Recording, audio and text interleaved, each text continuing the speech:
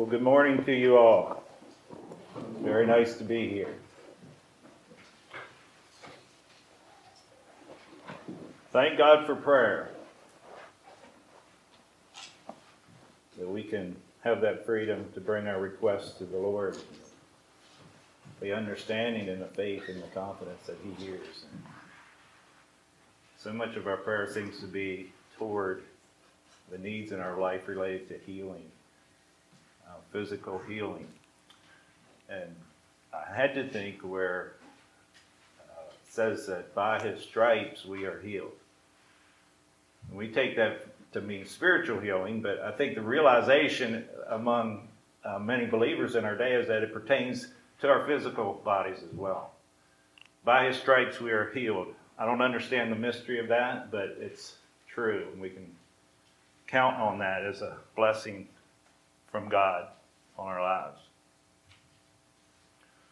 We've already received a lot of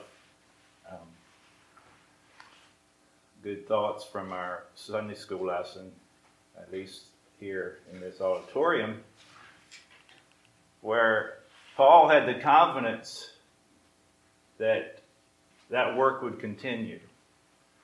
We don't have to look at each other in suspicion.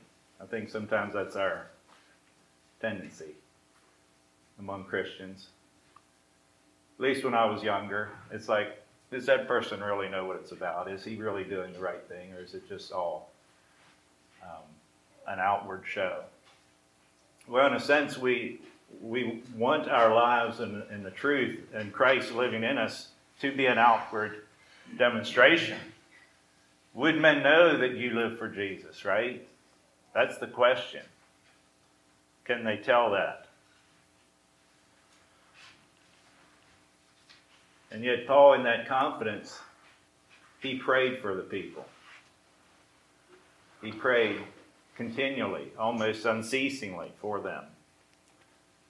And so we don't just say, well, I think something's going to turn out good, so let it there. No, we put ourselves into it. We pray into that to bring it about, to make it an act of faith and partnership with God. So I sense that here this morning, that we're not living for Christ just here while we're together on a Sunday morning, but it's part of our experience out there with others outside these walls. You know, there's a tendency I've seen. Maybe it's not a tendency, but it's a thought I've had concerning how we act when we go to church. We act a certain way.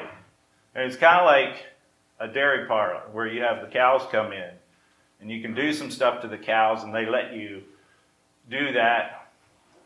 And they submit to certain things that they wouldn't submit to out in the pasture. You know, somehow they kind of take on a new spirit when they're in that parlor, in that setting. And I've thought of, we shouldn't be like that as Christians. When we're in the church, we have a tendency to maybe cool it down a little bit and be who we think we should be. But let that carry itself out into the realities of the world. Make it a part of our lives.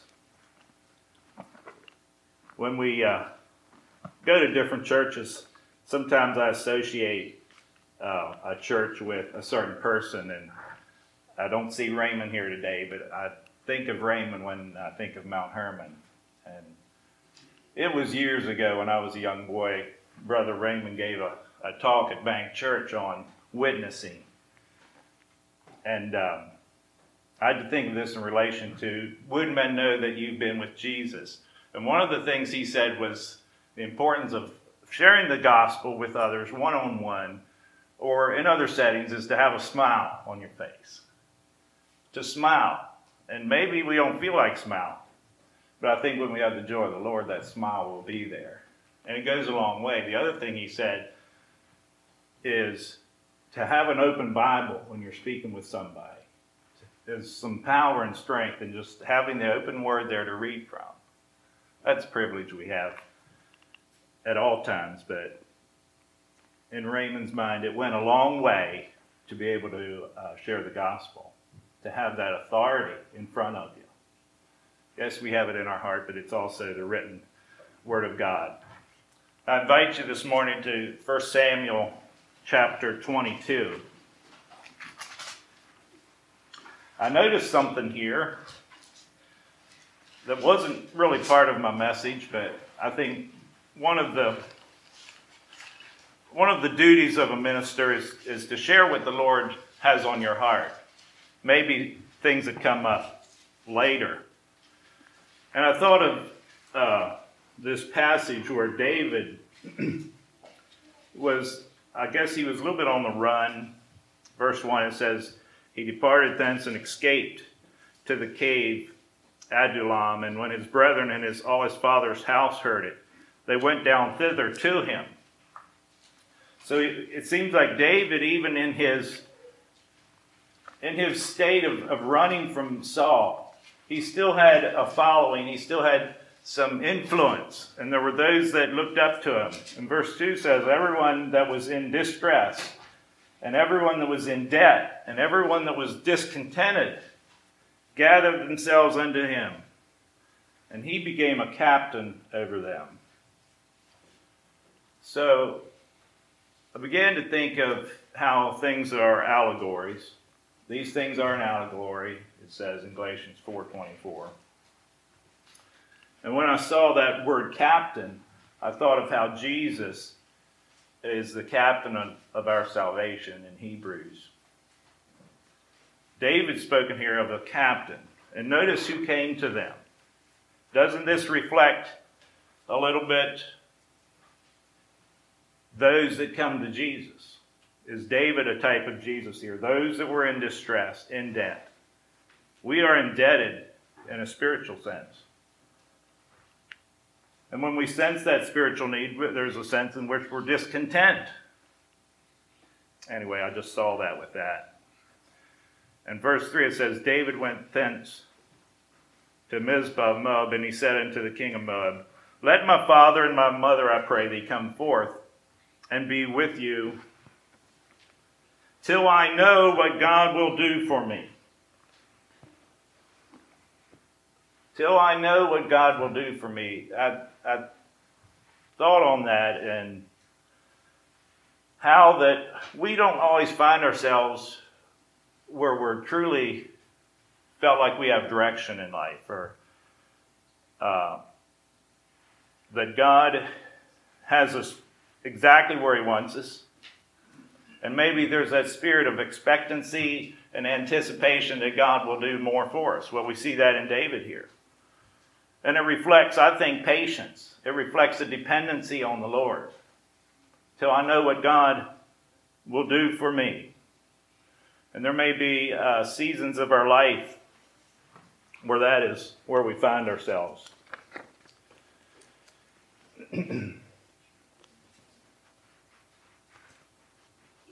We as preachers, I guess our job is to speak. And I've thought of that, because I'm not one to really do that, to be the one to do the talking. But since it's my job, I guess I'll have to kind of take that up. And I have to start seeing the value in it, because I think there is value in it. I used to think it'd be nice to be in a Quakers meeting where you just go to church and not a whole lot is done. You sit there and meditate and it's quiet, and maybe there's some value in that at times. But then I saw where in the book of Acts it says there was a Judas and a Silas. Now this was a good Judas. They themselves being prophets, they went and exhorted the brethren and confirmed the brethren with many words. There is a place to speak and to say things. And I thought of that as an encouragement to us. But God's word is not just in word. God's power comes to us in more than just words. There's that thought as well. That it says the kingdom of God is not in word, but in power. We can talk a lot, but unless there's the power behind it. And so I thought, well, that's another aspect to this. What does that meant to be for how we speak, what we say? And of course, unless the power of the Holy Spirit is there, and maybe the passion in our lives and the fervency of spirit that we need to have is important too. It's not just about words. Because at some point our words will cease. They will leave off. And the power and the truth of what is said needs to continue. It needs to be manifest and take effect. Because we're not just about good ideas and theories. We want results. We want tangible demonstrations of power and authority from God. Whether it's in the spiritual realm, and some of that you don't see, but I believe God often shows himself strong in the physical world. And that is what the world, I think, is looking for, a demonstration of the power of God. So they can see that we have a connection with something outside of ourselves. It's not just us. It's something bigger than us. And yet it is something accessible to us. And we can operate and live our lives and have that benefit and that goodness from God. Is not that indeed what attracts people to the kingdom of God? Yes, it's mighty in word, but it's also in deed and in truth. And my thought is, if we don't introduce the world, if we can't show them this power to where they want it for themselves, more than likely they'll find their power and their source of strength from somewhere else, from a counterfeit power.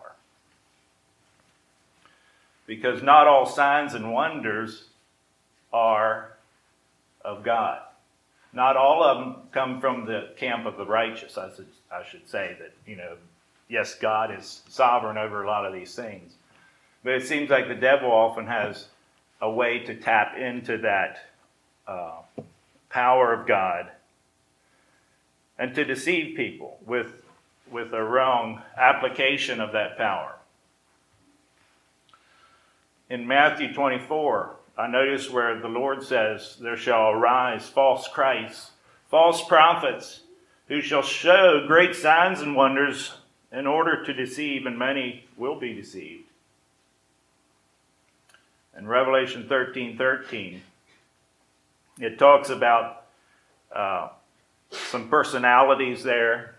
It talks about the beast, the false prophet, the Antichrist. And out of that group, one of some of those personalities comes the ability to call down fire from heaven and deceive them that dwell on the earth. So I think there is a deception that is very likely to afflict the saints in the latter days. Whether it's the church, whether it's another group of people, another time, a place, how you all put that together, Jesus did warn against being deceived. And when we see what we might say is just a false power, a false healing even, it should discourage us from the realization that counterfeit things usually are there because there is something real. So let's not just count all of it bad, because nobody counterfeits something that's not worth something. So we need the real thing, and we need to strive for that. But I believe some of these things require discernment will come upon the people of God, and to test them in a sense, to see are we rooted and grounded in the faith of God's Word.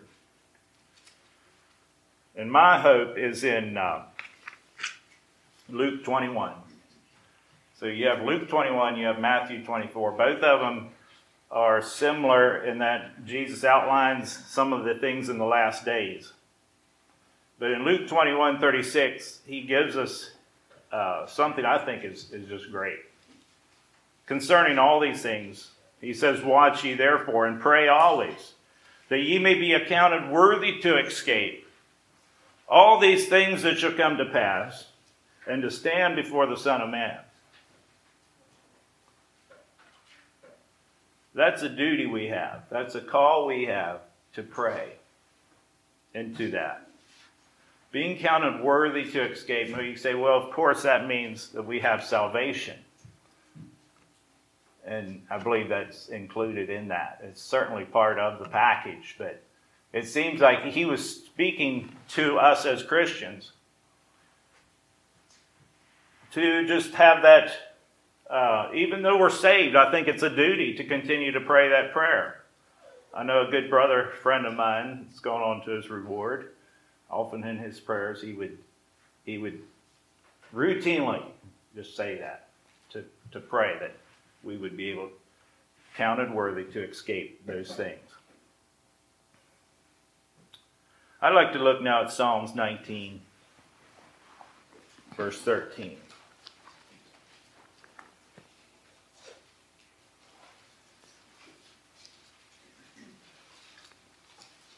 Psalms 19. I'll read verses 12 through 14.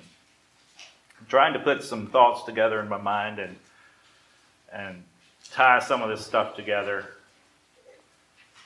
But it talks here about understanding ourselves. Verse 12, who can understand his errors? Cleanse thou me from secret faults. Keep back thy servant also from presumptuous sins.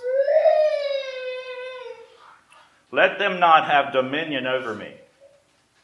Then shall I be upright, and I shall be innocent from the great transgression. I see two categories of sins here. One is what he calls a hidden sin or a secret thought. Now maybe you think that refers to something that we are harboring, that we know that's there. But as I studied that and I saw the commentary concerning that verse, it means more the idea of things that happen that we aren't aware of. Just because we're human, just because we walk in our humanity with the fallen nature. Yes, it's crucified, but that crucified self is still alive. That's why crucifixion is such an apt illustration of our old man, of our flesh. Because as I understand, a person that's crucified is still alive. They can remain alive for days, from what I've heard. They still exist. It's still there. And we understand that concerning our ability to fall. And in Christ, sometimes we make those mistakes. We call them mistakes. Often even when they were intentional. But there's another category of sin here. It's called presumptuous sins. That is in the category more of a willful sin. One we do with our eyes open. We realize what's going on. Let them not have dominion over me. It doesn't mean it ever happens. I think the idea of something that has dominion over you is different than when it just crops up every once in a while, when it comes to pass. Because we do sin sometimes, I think, in both of these categories. Presumptuously and secretly, or unknown thoughts that come before us. But the thought I want to move into here is this thing of presumption, presuming on God. Thinking we know, thinking we can anticipate all the things that God is or what He is going to do, His every response to us and His reactions to us. We don't always know what the Lord will do because He is so great and high and holy. It's a little bit like exploring the universe. We learn some things. We can see what's visible. and the scope of the created world. But in that knowledge, we begin to understand that the more we learn, the less we know. And I think it's that way with the Lord. And I saw in my recent studies of Scripture an attribute of God, a characteristic of God that I would like to explore a little bit this morning as we have time. Psalms 111 verse 2 says, "The works of the Lord are great, sought out of all them that have pleasure therein." The implication there is that in Scripture, we may think we know our Bibles. It's good to commit it to memory and to have that. But there remains a continual seeking out of the things of Scripture and a searching out the things of God. Do we ever really come to the end of that? I don't think we do. Another thing I've thought of in relation to our view of God is you've heard how that some would say the way we look at God is shaped a lot by our earthly fathers, by the relation we had with our earthly fathers is how we view God, and I think that can be the truth. And that's okay, as long as we had a good father, I guess. But it's probably not a good thing to let that be the only deciding or the total deciding factor about how we view God the Father in heaven. But rather that we let God's Word and His Spirit shape our view of the Lord. And I noticed in the Bible a little while back that there was a notable way that stood out to me about how some of the godly men in the Bible related to the Lord.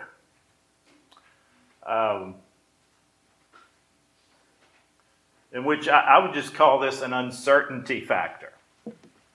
An uncertainty factor about the Lord and about what He's going to do, and not to presume unduly upon the Lord. It doesn't mean we can't have a sure foundation in our faith. It doesn't mean our hope and our faith cannot be sure and steadfast in our mind. But I think of how God presented Himself to Moses in Exodus chapter 3. I invite you to Exodus chapter 3. It talks about Moses being there in the wilderness, where God showed Himself to Moses in a flame of fire out of the midst of a bush. And he looked, and behold, the bush burned with fire, and the bush was not consumed. And Moses said, "I will now turn aside and see this great sight, why the bush is not burnt." So I'm just going to relate that experience of Moses to, he saw something that God was involved in. He saw a power of God demonstrated.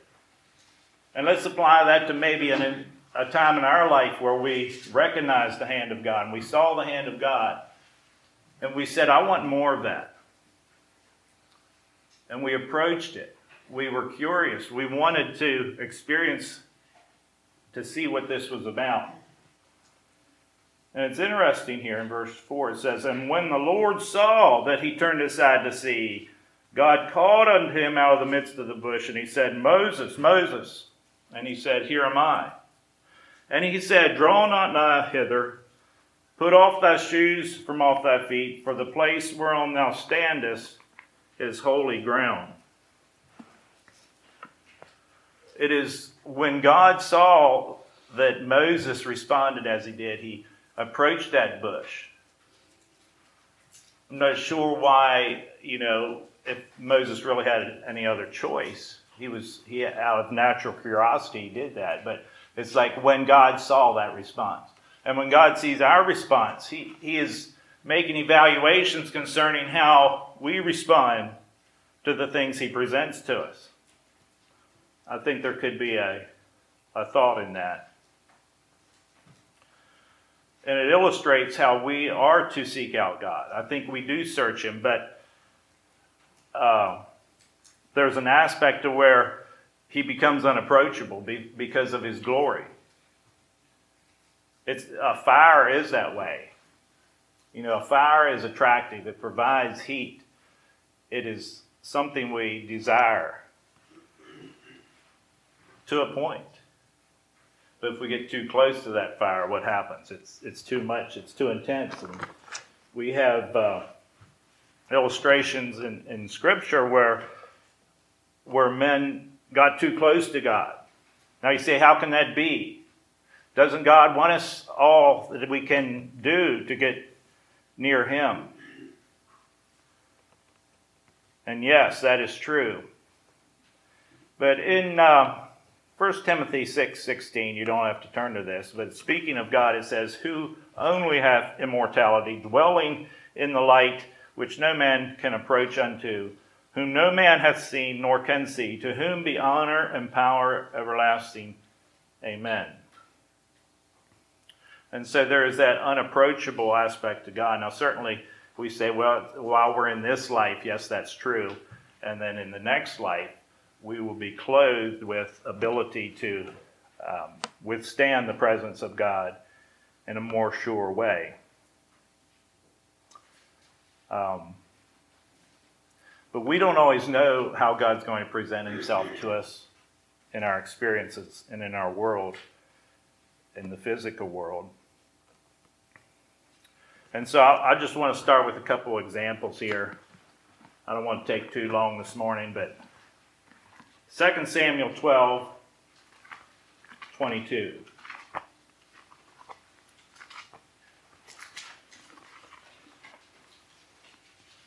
2 Samuel 12:22. We notice something in the life of David here, where he had that relationship with Bathsheba. He sinned against the Lord, adultery, murder. Out of that came a child.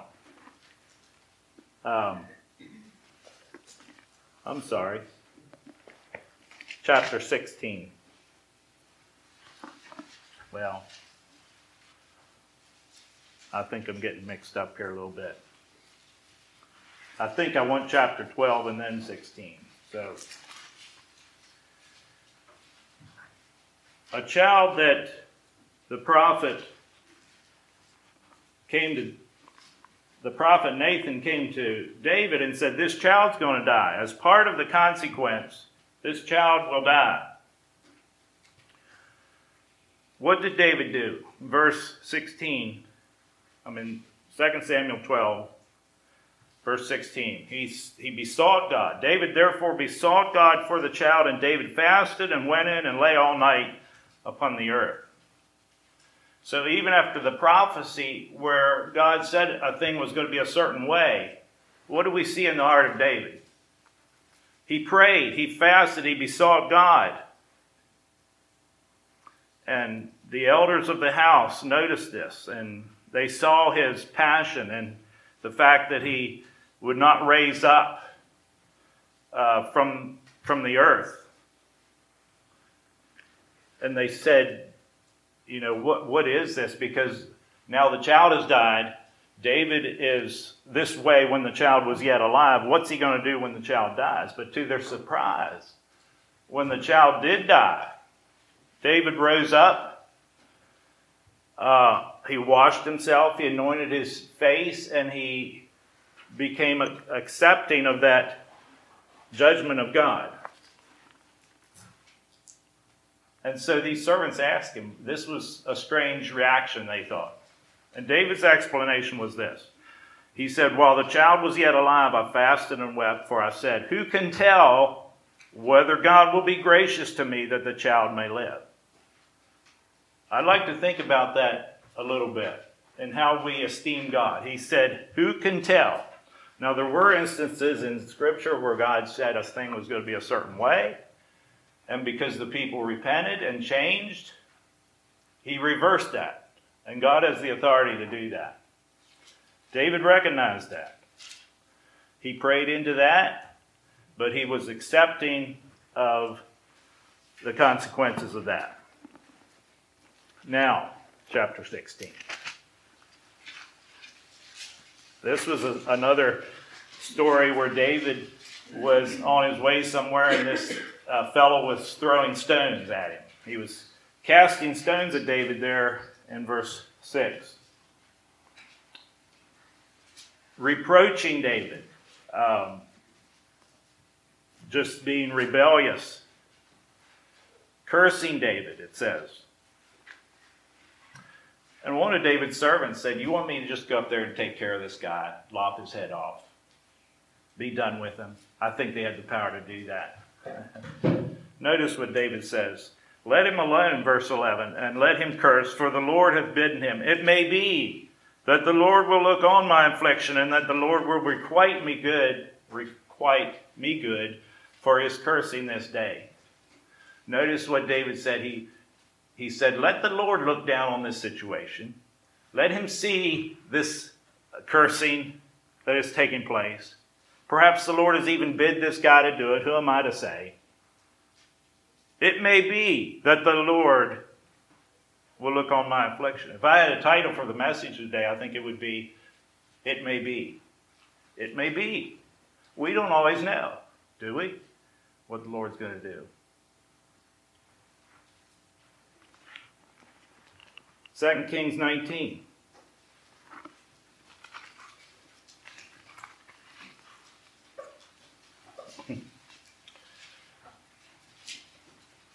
Sennacherib came against Judah to threaten the cities of Judah, to take them. And this Sennacherib came against Hezekiah, the king of Judah. Hezekiah was a righteous king. And he sent a messenger to mock and to make fun of Hezekiah. And this is the words of Hezekiah. We know this story pretty good, so I'm just not going to detail it all. But verse 3, Hezekiah said this, "Is a day of trouble and of rebuke and blasphemy, for the children are come to the birth, and there is not strength to bring forth.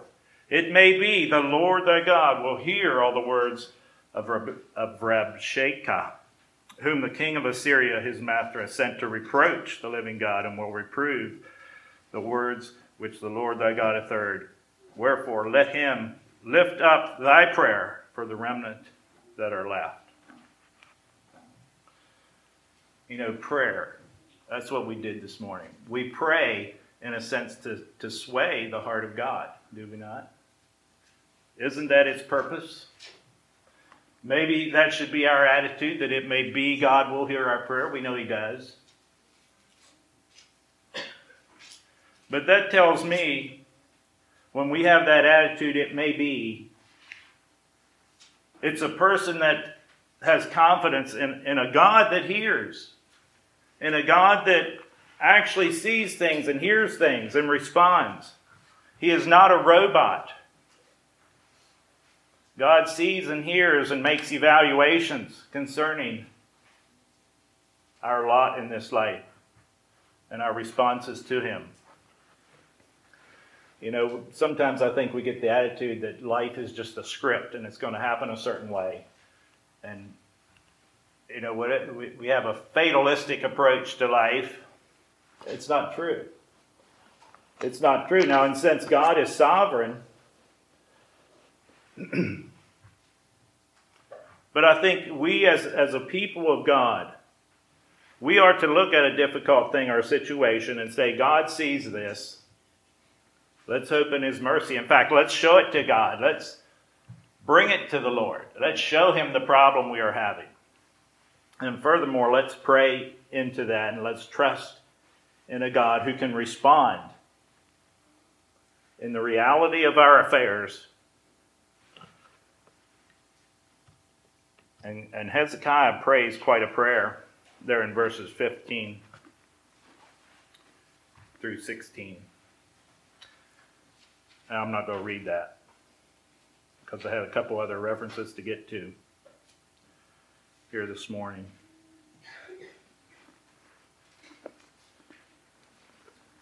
Let's move on through the Old Testament to Daniel chapter 4. Daniel interpreted the dream of Nebuchadnezzar. In chapter 4, Nebuchadnezzar has another dream. Now, he remembers this dream. He's doing a little better now, because the first time he didn't even know what the dream was. And so Daniel interprets this dream, and it has to do with Nebuchadnezzar falling from the grace of God and being changed into an animal. He'll be driven out. Daniel had to give him that message and that interpretation, which, when you're in the presence of a king and you're telling the king bad news, that's not always easy to do. So at the end of this, in verse 27, here's where I want to focus on.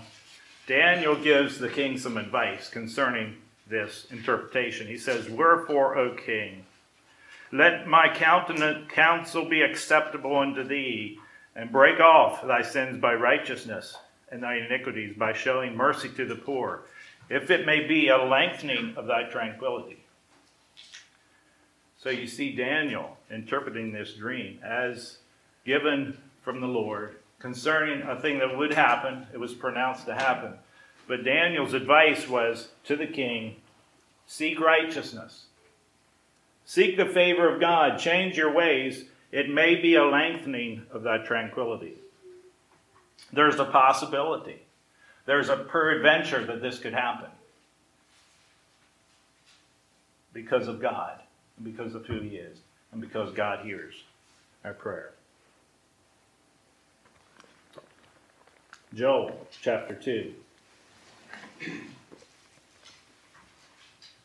12 through 14. Therefore also now saith the Lord, turn ye even to me. This is the call of God. With all your heart, and with fasting, and with weeping, and with mourning. And rend your heart, and not your garments. Turn unto the Lord your God, for he is gracious and merciful, slow to anger, and of great kindness, and repenteth him of the evil. Who knoweth if he will return and repent, and leave a blessing behind him, even a meat offering and a drink offering unto the Lord your God? Who knoweth? That's a valid question. That's a question that's on our minds. Will God hear my prayer? Will he respond? That is how God presents himself to us.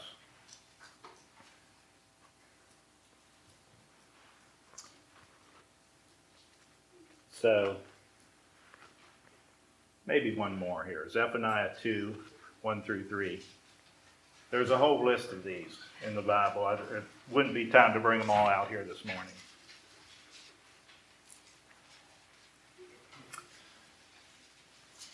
Zephaniah 2, verse 3, it says, seek ye the Lord, all ye meek of the earth, which have wrought his judgment. Seek righteousness. Seek meekness. It may be ye shall be hid in the day of the Lord's anger. Amos 5, 14 and 15, very similar. Seek good and not evil, that ye may live. And so the Lord, the God of hosts, shall be with you, as ye have spoken. Hate the evil, and love the good, and establish judgment in the gate. It may be, there you have those words again. It may be that the Lord God of hosts will be gracious unto the remnant of Joseph. I had to think of Jonah. Went and preached, didn't say much. He said, in 40 days Nineveh shall be overthrown. And when the king of Nineveh heard that, the king went out and actually did a little better job of preaching than Jonah did.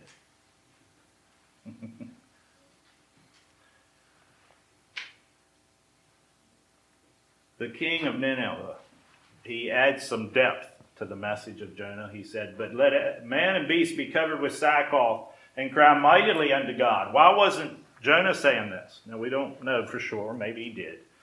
It's not recorded. But he said, let